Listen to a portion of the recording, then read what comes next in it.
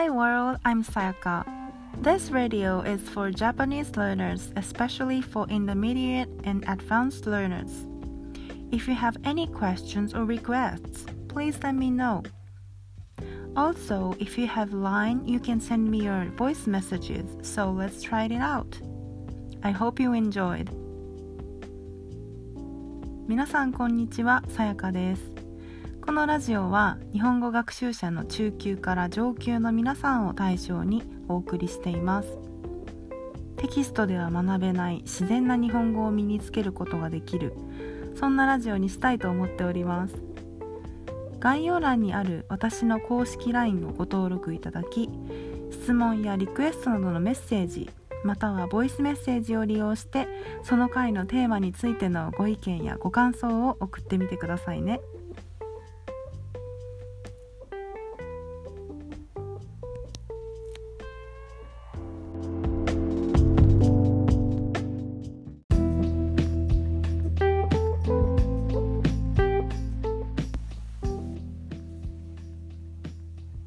はい、皆さんこんにちは。今日は、第14回ですね。もう早いですね。第14回になりました。1週間に2回ぐらいですかね。だいたい1週間に2回ぐらいの更新を、しているんですが、もう早いもので14回目となりました。前回のラジオを聞いていただいた方はもしかしたら気づいてる方もいらっしゃるかもしれないんですが、私前回地震の話をしたじゃないですか。地震の話をしたその日にまさかその日に日本で大きな地震が来るとは本当誰も想像していなかったかと思いますはい、なんか私が予言したみたいになってますけど、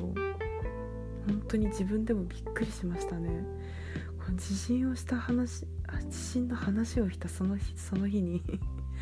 地震が来るなんて私も思ってもいなかったので、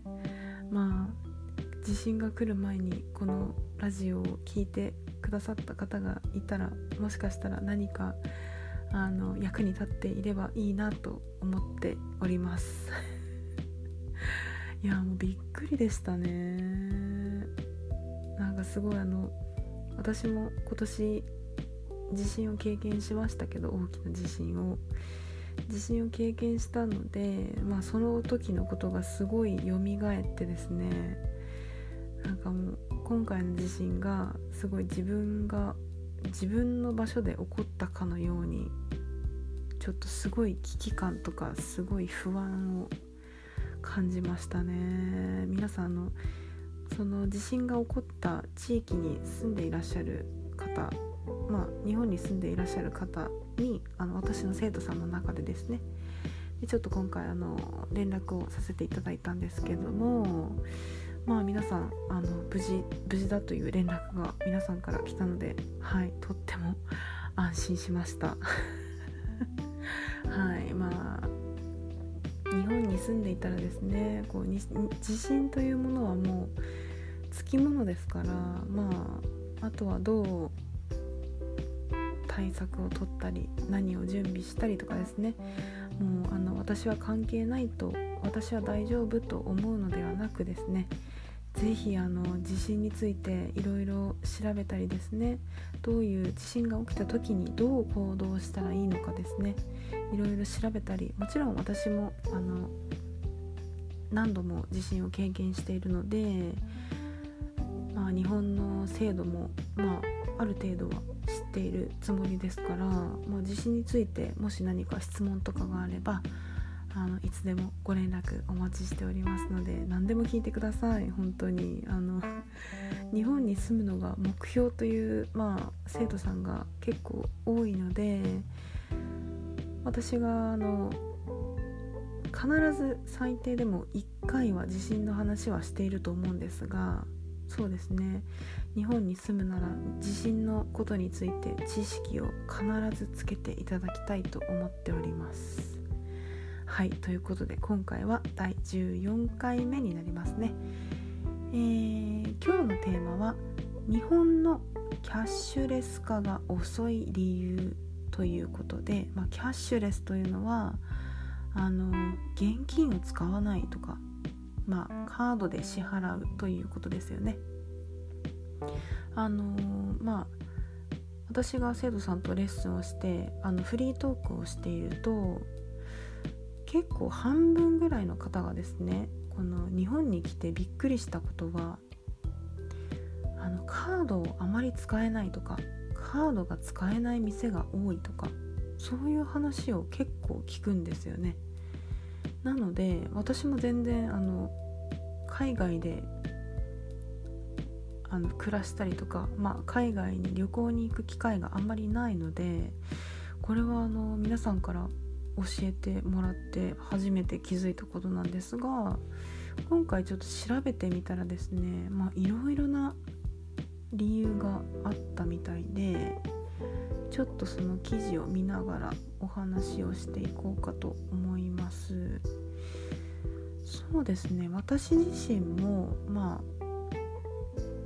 カードで支払うということがあまりないですね。クレジットカードも1枚しか持っていないですし、どちらかというと最近はクレジットカードよりデビットカードですね。デビットカードを使うことが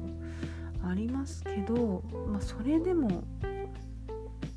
未だにその現金で支払うことの方がもう9割ぐらいですね。9割ぐらいは現金でお支払いをしていますね。はい、周りの方もそうですね。友達とかも結構現金でお金を支払っている人が大体ですね 90% は現金だと思います。はい、ということでですね、今回ちょっと調べてみたんですが、世界のこのキャッシュレスのランキングというものがありまして、そうですね、ランキングによると、ランキングというよりこのパーセンテージで出ているんですけど、キャッシュレスなのが、100% 中一番多いのが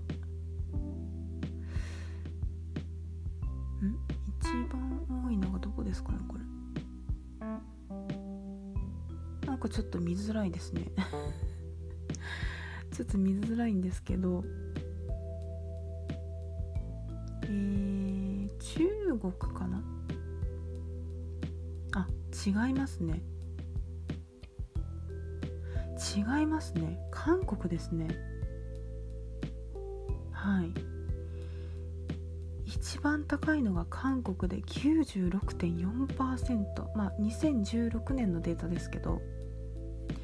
もうほとんどですね。 96.4% はもうほぼ 100% じゃないですかすごいですね。生徒さんからいろいろ話は聞いていましたけど、こんなに高いとは思いませんでしたね。 96.4%、その次に多いのがイギリスですね。イギリスで 68.7%、ここでもうすでにだいぶ差がありますね。すごいですね、韓国。なんでこんなに多いんですかね。何か理由があるんでしょうか。もしご存知の方いらっしゃったらぜひ教えていただきたいですね。はい。イギリスではこのロンドンオリンピックの時からデビットカードが普及したみたいですね。デビットカードもキャッシュレスに入りますから、高いですね。 68.7% で、その次に多いのが中国ですね。中国の生徒さんもそうですね、おっしゃってましたね。日本に初めて旅行に行くんですけど、カードはどのくらい使えますかということで、現金はどのくらい準備すればいいでしょうかという質問をいただいたことがありますね。中国でも 60% なんですね。これもそうですね、北京オリンピック2008年に北京オリンピックがありましたけど、ここからだんだんこう普及していったみたいですね。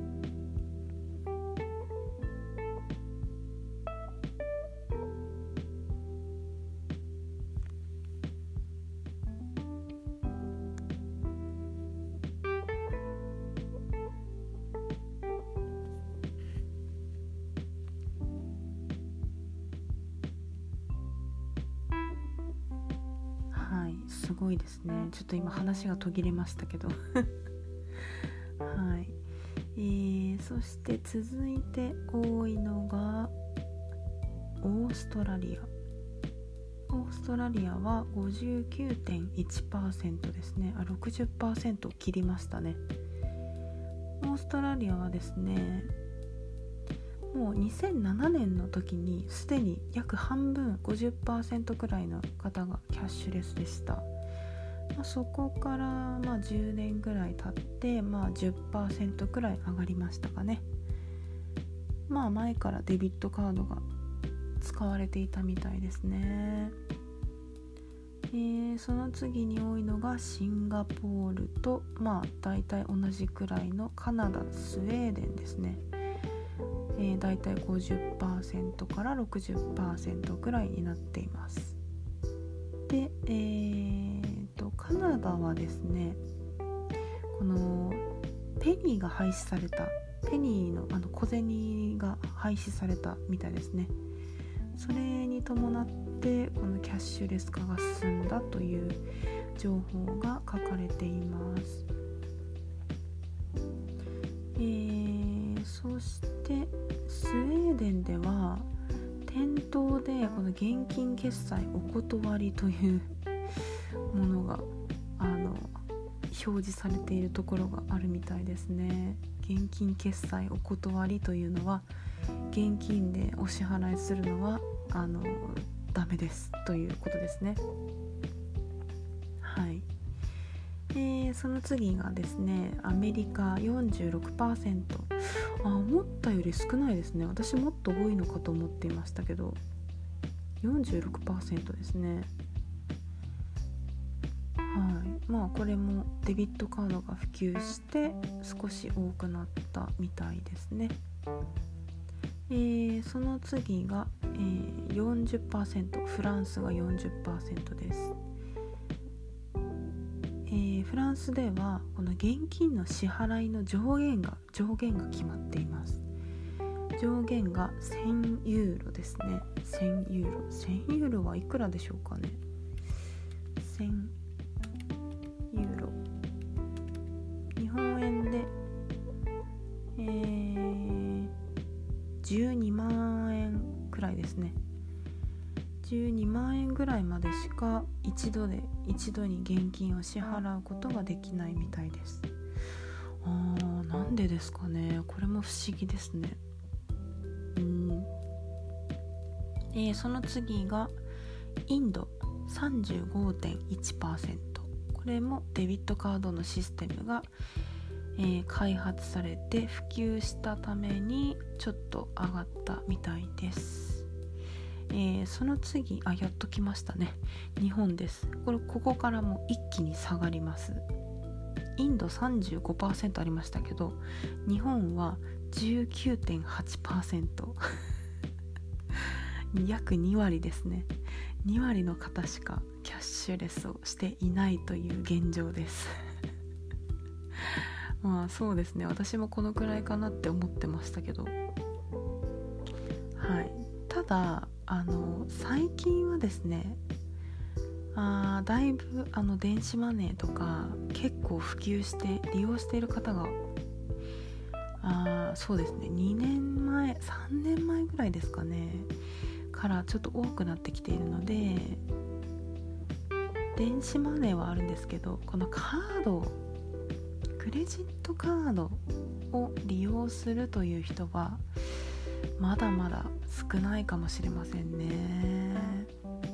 外国から海外に比べると非常に少ないですねはまだまだこの現金志向の人が強いので全然進まないですし、多分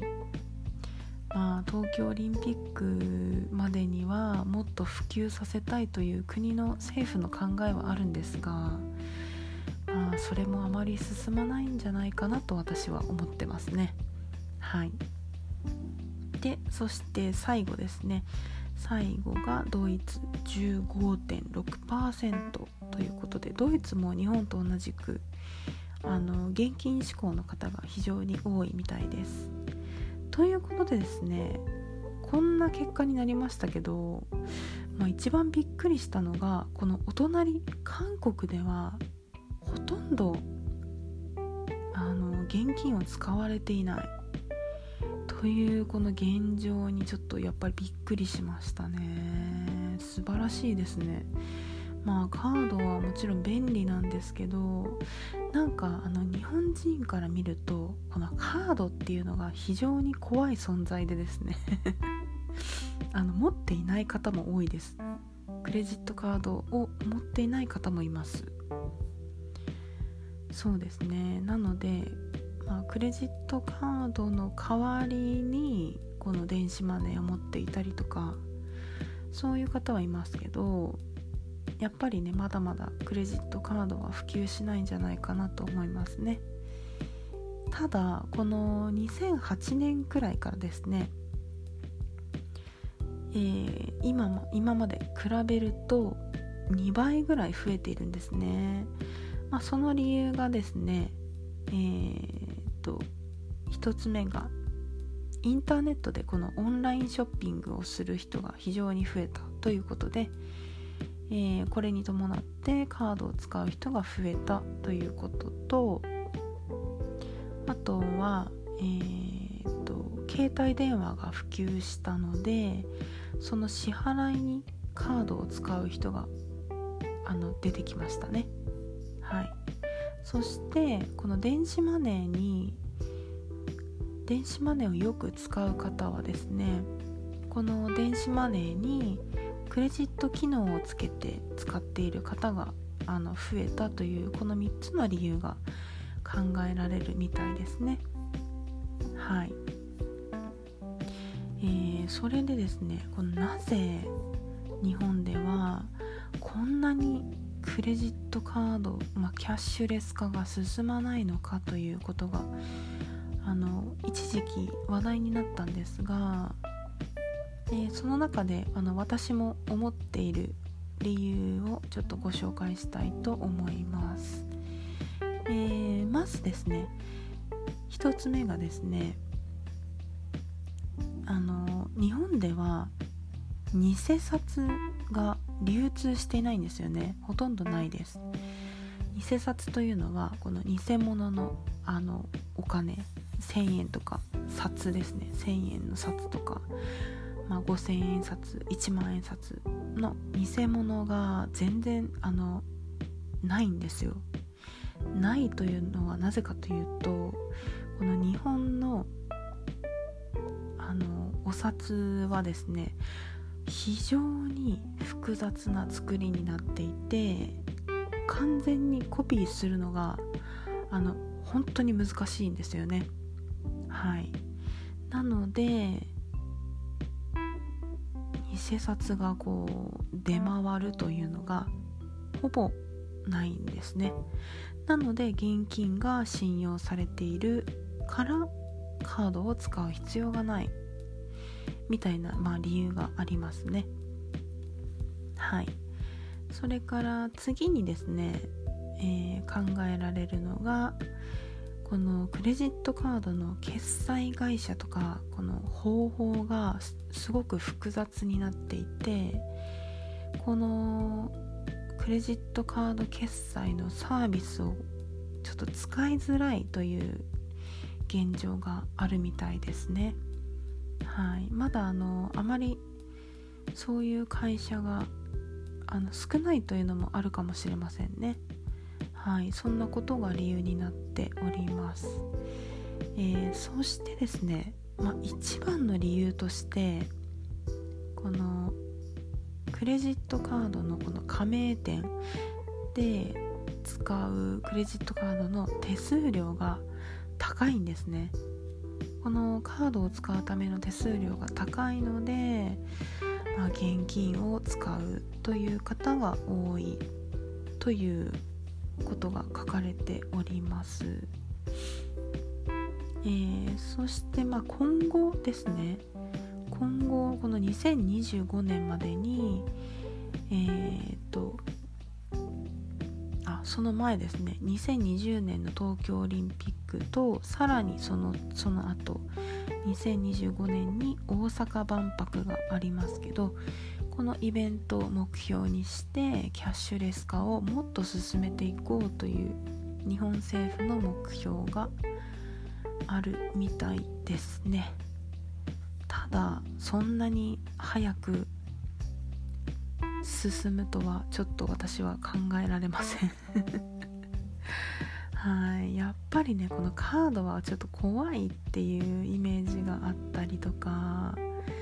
このカードを使うことは、借金をしているのと同じと考える人がいたりとか、あとはこのカードってこのスキミングができるじゃないですか。スキミングわかりますかね。こう知らない間にコピーされていたりとか、知らない間に誰かに使われていたりとか、なんかそういう問題があるじゃないですか。なのでやっぱりそう考えると現金の方が安全なんじゃないかという日本人の考えがあるのかもしれませんね。はい。ただやっぱりこの時代、今のこのハイテクな時代を考えると、そうですね、キャッシュレス化した方がいいのかなとも思いますね。皆さんはどう思いますでしょうか。もちろんもうすでにキャッシュレス化をしている方もいらっしゃるかと思いますけど、